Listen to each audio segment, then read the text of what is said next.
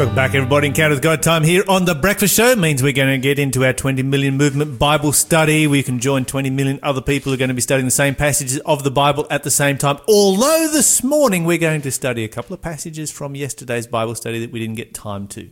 Brilliant. So that's going to be good.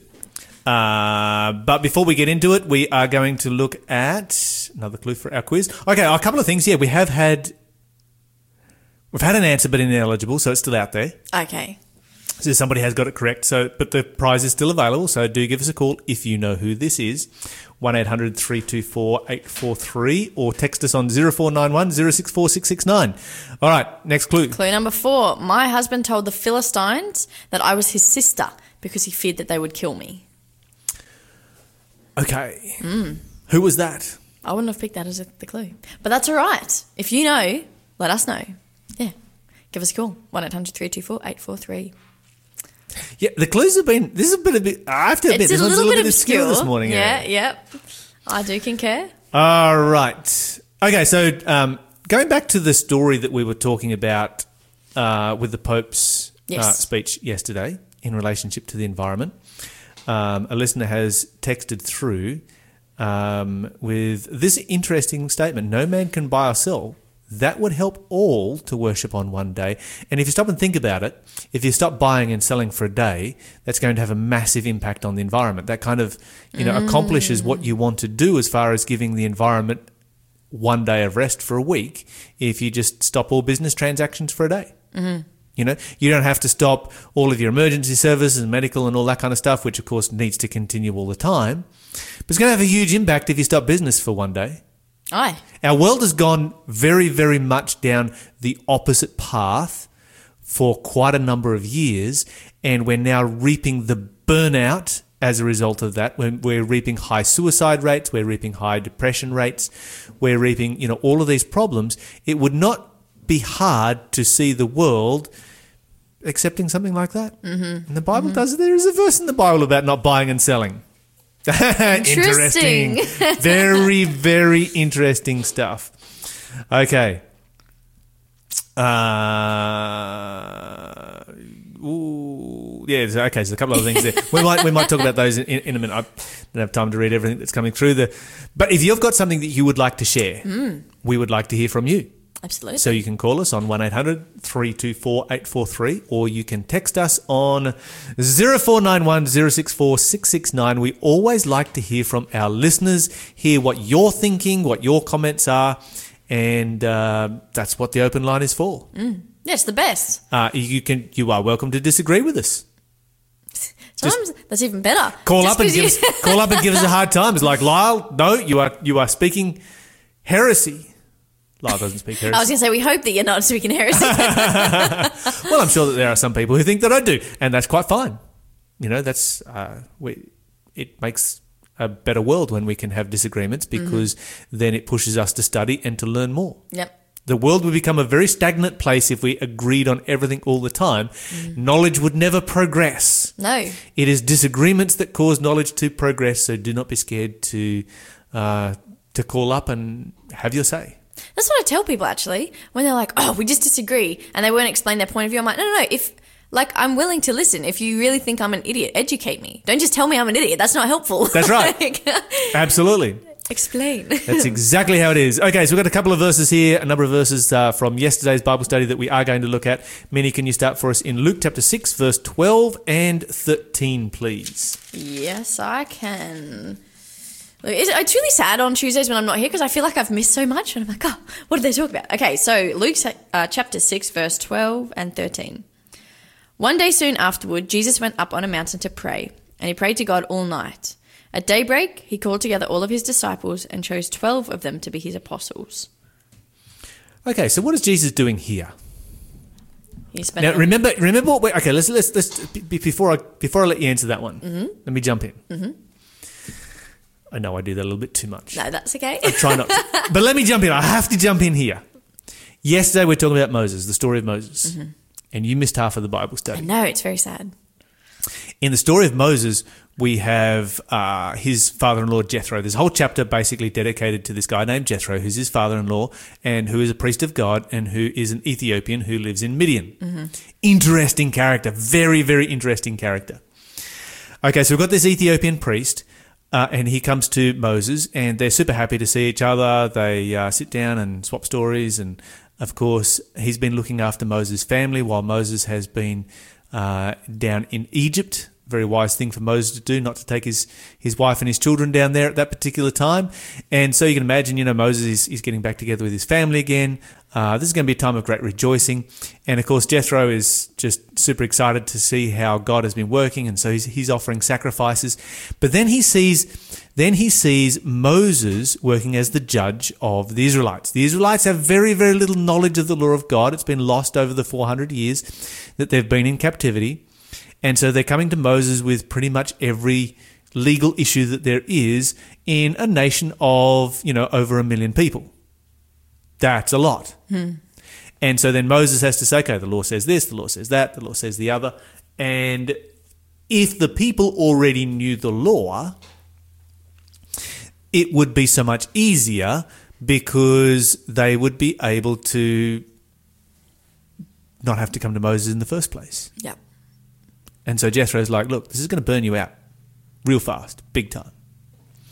What you need to do is to appoint people over thousands, over hundreds, and over tens. And so then you train the ones that are over thousands, they train the ones that are over hundreds, and they train the ones that are over tens, and you've got your problem sorted right there. I see where you're going with this. And basically what Jethro comes up with is the legal system that we have in pretty much every country in the world today. We have, magistrates, courts, lower courts, those kind of things. Deal with like minor traffic offences, all that kind of stuff. You work your way up through your criminal courts and your state courts and then your state high courts and then your High Court of Australia. There's a process working its way back up, and only the big cases go right to the top. And so I find that fascinating that the legal system that we have in our world today is based on a legal system that came from an Ethiopian.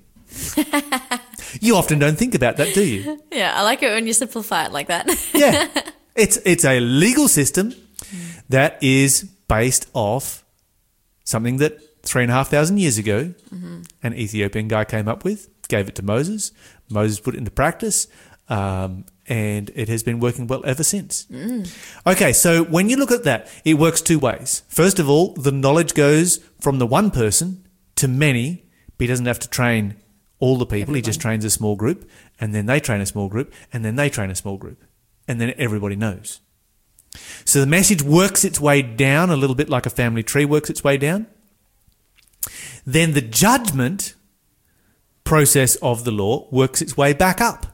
Now, if we then take that principle and apply it to sharing the gospel, this is a principle ordained by God by which we are to share the gospel. Sometimes we look out at the world and there's 7 billion people, whatever there is, and we're like, okay, how are we going to take the gospel to the whole world? Well, guess what? God has not called you to take the gospel to the whole world. He's called you to take the gospel to the people in your sphere of contact. And as you take it to them, they have their own. Each one of them has their sphere of contact. How big is your sphere, do you think, Minnie? How many people are in your sphere? That I directly interact with? Not that many. Okay. I was going to say, I have people globally that I randomly will drop a line to. Do you have social media? I do. Okay, so you're going to have a fairly wide variety of people there. But you're not engaging with them all the time. How many friends would you have on social media? Can I ask that question or not? Oh, you can. But again, it's very loose. Yeah, I'm going somewhere with this. I'm going somewhere with this. There might, on Facebook, there might be 12 or 1,300 people. That's decent. Yeah, but I'm not engaging. Out of those 12 or 1,300, how many do you engage with? You reckon maybe 50? Yeah, probably. About 50. There'd be a bunch will drop a line to, but it's not consistent. And there are probably 300 or 400 that are the kind of friends. I'm just sort of speculating here because I'm just thinking my Facebook is similar, and it would be similar with me. There'd probably 300 or 400 there that I would instantly recognise their face and their name and who they are and context and where I know them from, and have a good conversation with them whenever I bump into them. Yep. Yeah. Okay, so we have a sphere of influence that sort of radiates out in varying degrees of influence, and we can kind of measure it a little bit by, I guess, our social media. And within that sphere of influence, you can have an influence over 1,200 people. You can have an influence over 300 or 400 people. They're the ones that will probably actually stop to read your post if you put a post up. And then there might be, say, 50 people that would be amongst the people that would... There's probably going to be about 50 that are going to read your post. Yeah. And the ones that you really interact with are the ones that are going to comment. Yeah. Yeah. The reality is that God calls us to reach the people. And we might look at that, 50? Really? They're going to be the pool of people that are going to read the post seriously enough to comment on it? But that's the group of people that God calls us to reach out to. And if those 50... You watch how quickly this will compound. If those 50 then have 50 of their own. So 50 times 50. Yeah. Okay. All those of you who are mathematics can do the math and figure this out. It's going to take a very, very short space of time. And this is what we have seen in our world with social media, where things go viral. Because you post something, 50 people see it, 5 people repost it. For those 5 people, they have 50 people each which see it and 5 that repost it, and suddenly it becomes a global phenomena, and it is right across the world. And this is how Jesus designed the gospel to be taken to the whole world, through small groups. Changing the subject very, very briefly here, I did have another text message that came through in relationship to buying and selling, and a regular day of no buying and selling, and they've said, connect it to the global economic reset of 2021. There's a bunch of people talking about the reset of 2021. Right. It's going to be a very interesting year to watch and see what happens. Yeah. Yeah, we will know all about it when 2021 comes. But, we certainly live in an interesting time as far as the economy goes. Yeah. Have you ever seen the economy just as fragile as what it is right now? I've never seen it in my lifetime. No. You kind of think it's a bit of a joke, to be honest. You're like, nah, someone's having a laugh. Like, this isn't legit. And then you're like, oh, this is legit. Yeah, that's right. And I guess we've lived in this environment, and I'm changing the subject here briefly. I will come back to what we were talking about. We've lived in an environment where, the world is a pretty small place. We travel here. We don't even think about it. We travel there, travel somewhere else. That could all be over. It could. It could all be over because when those airline companies come back, they're not going to be able to afford to give you the tickets they were giving you before. There's no one in a million years. And so for the average person, travel is going to be widespread, regular travel is going to be a thing of the past. Which, to be honest, there are so many people in the world that it hasn't been open to before. It's just generally not those people. Yes. And so, yeah. That's right. We'll feel it. I'm feeling it already. I'm feeling claustrophobic because, the whole world used to be kind of my playground, and now it's just not. Not even all of Australia is at the moment. No, that's right. But, New South Wales has got lots of great places to go see. Never going to run out of things to see in New South Wales. We are sidetracked. Let's get back to our subject of what we're talking about here. Make sure I'm not getting more messages coming through. Sometimes I miss messages when they come through. Okay, we're good to go. So Jesus' model here is that Jesus, he preaches to large crowds, but he trains 12. Yes. You think about that. His commission, his job, is to come to earth and start a new global worldwide religion. Now, if I was given that job, I'd be going after the masses. Your initial thing is like, I've got to go after the masses. I've got to preach to the whole world. Jesus just trains 12 people. And then they train their sphere of influence. And they train keeps going. Their sphere of influence. Now, certainly Jesus preached to more than that, but he didn't preach outside the nation of Israel. But do you think, I think there's a really big difference here between it's a good message and it needs to be shared, but when you have a small group, there's kind of a few things, in the context of Moses. Part of it is so he doesn't burn out, but part of it is when you, I think, engage in particular, just investing in certain people. Yes. You're also giving them ownership. That's right. Of that message. Absolutely. And when that message becomes your message, you get more passionate about it. How often have you been somewhere? It could be this amazing conference. You've heard these great things. The pastor was, you're like, yes, I'm filled with the Spirit. Whatever it is that you're just so excited to share, then you don't know where to go or who to tell. So quickly, if you don't get on that, this is my message, you can lose that fire really quick. You know that it still matters because oh yeah, but they did it better. When it becomes yours, you get that burden in your heart to share, even if you don't know how, even if it seems hard. Like you said, that sphere of influence changes so much in what you're willing to do when that becomes yours. Yes. Do you know what I mean? Absolutely. Because all those faces out there, it's yeah, I want you to know. But if there's no response, you're kind of pity. But when it's people close to you, you're like, how do I explain this? I just wish you could understand. You put so much more of yourself into sharing that. That is such a valid point right there. And this is why God calls us, go to your sphere of influence. People look at themselves like, I could never be a missionary. I could never share the gospel. I could never, preach before thousands. I could never, get up the front. God doesn't call you to do that. He's just calls you to share it with your sphere of influence. Share the gospel with the people around you. And share it with passion and with excitement and be filled with the Holy Spirit, be filled with the love of God and share what you have. Absolutely. Share what Jesus has done for you and share your experience with Jesus. Yes. Mark chapter 3, verse 13 to 15. Mark 3, verse 13 to 15. Now, of course, you might be out there today and you might be wondering, how could I be part of a small group? And we do mention this from time to time. If you would like to be part of a small group Bible study, even during COVID times, it's not going to happen in Victoria, in Melbourne. I get that, but it will happen. It's a matter of time.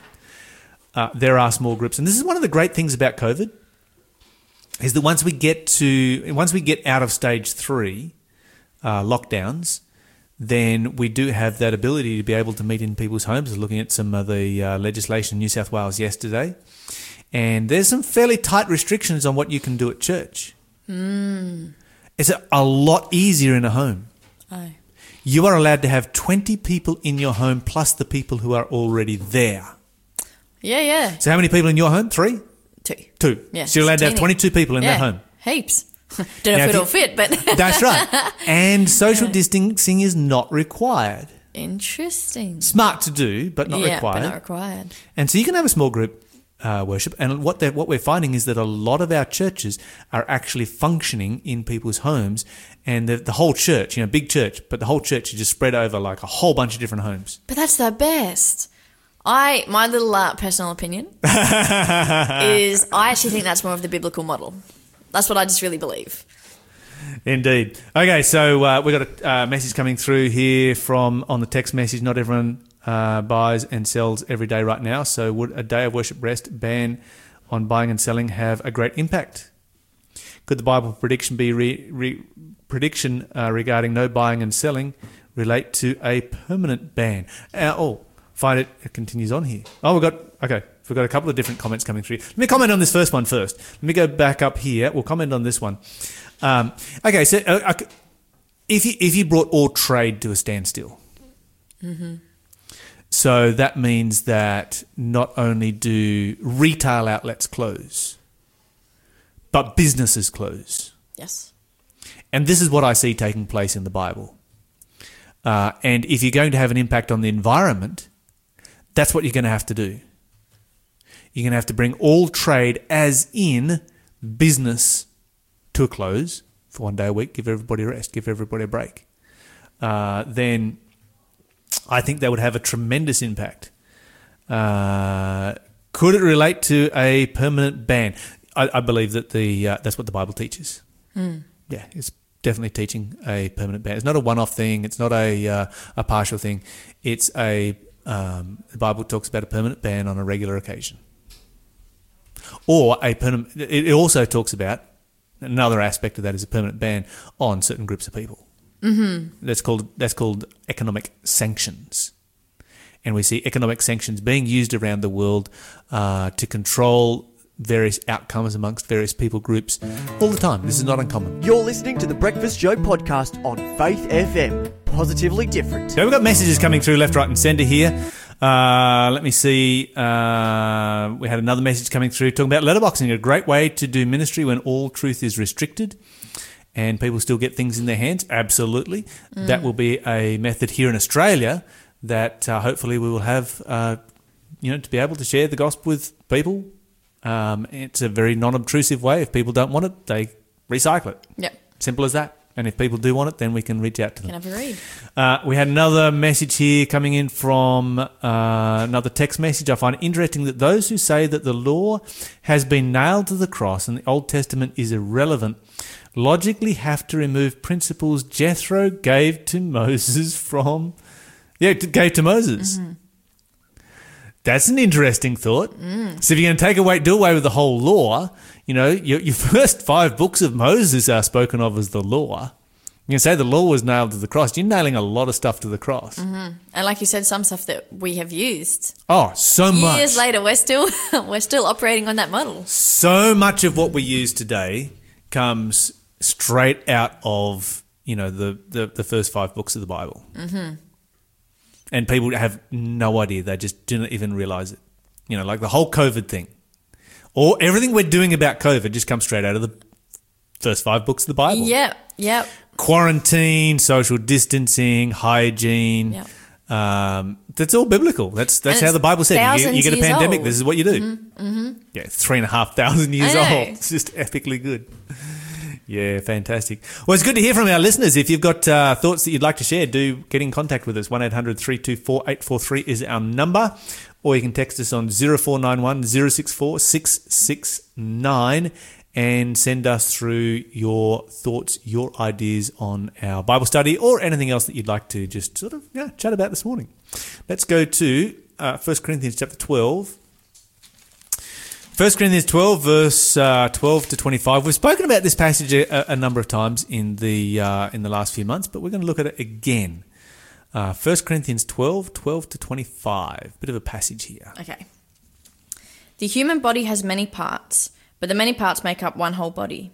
So it is with the body of Christ. Some of us are Jews, some are Gentiles, some are slaves and some are free, but we have all been baptized into one body by one Spirit, and we all share the same Spirit.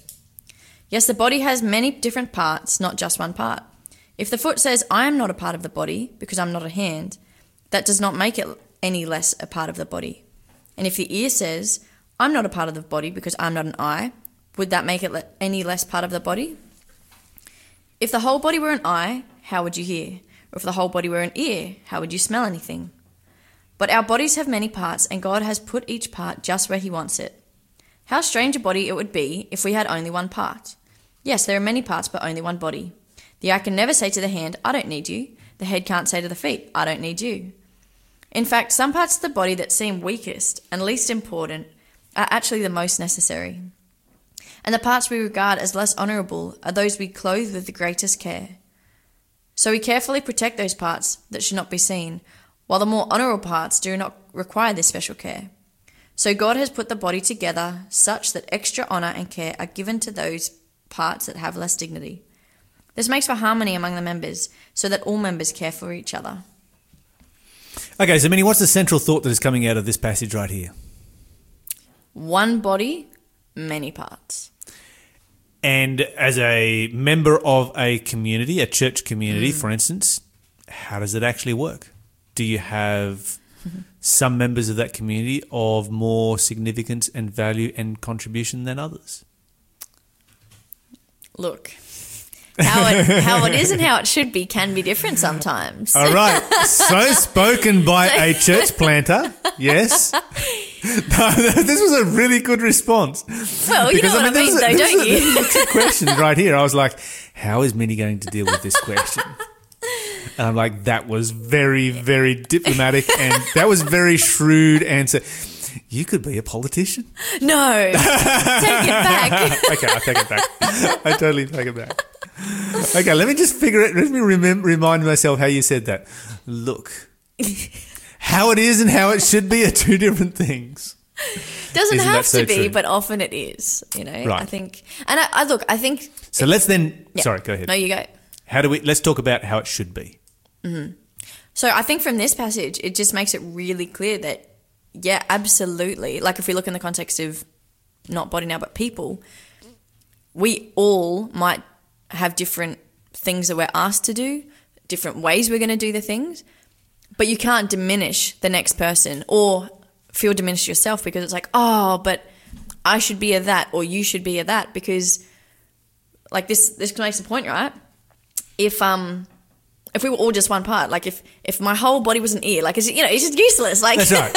And we say that and we're like, ha ha ha, it doesn't make sense. But actually, sometimes we do operate that way in churches. Sometimes we do go, no, these are the things we need. It's all about this. Yeah. And it's like, well, hold on. If we know like physically speaking, if a body had that, it just cannot operate as a body is designed by God to operate, then we're missing something.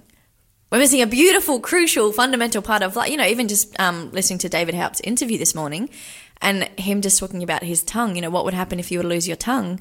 You could say, oh, that's just one part. Who cares? Well, no. The person who goes through, maybe you're going to lose your tongue. You know how important that part is to you. Never being able to speak again. Yep. Never being able to eat again except through a tube. Yep. Like that's huge. That's going to knock out a massive part of your, and it's just a small organ. It's just one part. And I think that's, to me, when I read this, it just really highlights that. It's like, hey, that thing that you think may just be, oh, it's just the one thing. Oh, that's just the one person's thing, the one ministry, the one, whatever the thing is. It can be really easy when we're not the one in that, or we're not the one getting cut out. It can be easy to go, oh, but it doesn't matter that much. And I was like, yeah, but it does. Okay, so if we look at a typical church community, what are some of the differences we've seen between members of that community? What are some of the things that they can bring to the table that are different? That are different? Yeah. Sometimes I think even really simple one. So I have two friends. One I know better than others, and just on the extrovert-introvert thing. Okay, yep. So I remember I was having this conversation once that sometimes how easy is it when you go to a group and you know people, you just talk to your friends. You're not trying to exclude the others. You just know these people, so you talk to them. And this one girl who I knew quite well, she was saying she is great at meeting new people. She'll talk to anyone. She's super enthusiastic. Like, she's awesome. She's like, but to be honest, I know that my skill is not seeing the new people. Like, I'm not trying to ignore them. I just don't see them. But her friend is the opposite. She observes everything. She is so aware of who hasn't been here, who has been here, who's new, who's whatever. But she just never has the confidence to go speak to any of them. Like, she'll know people and it'll still take her a while to warm up.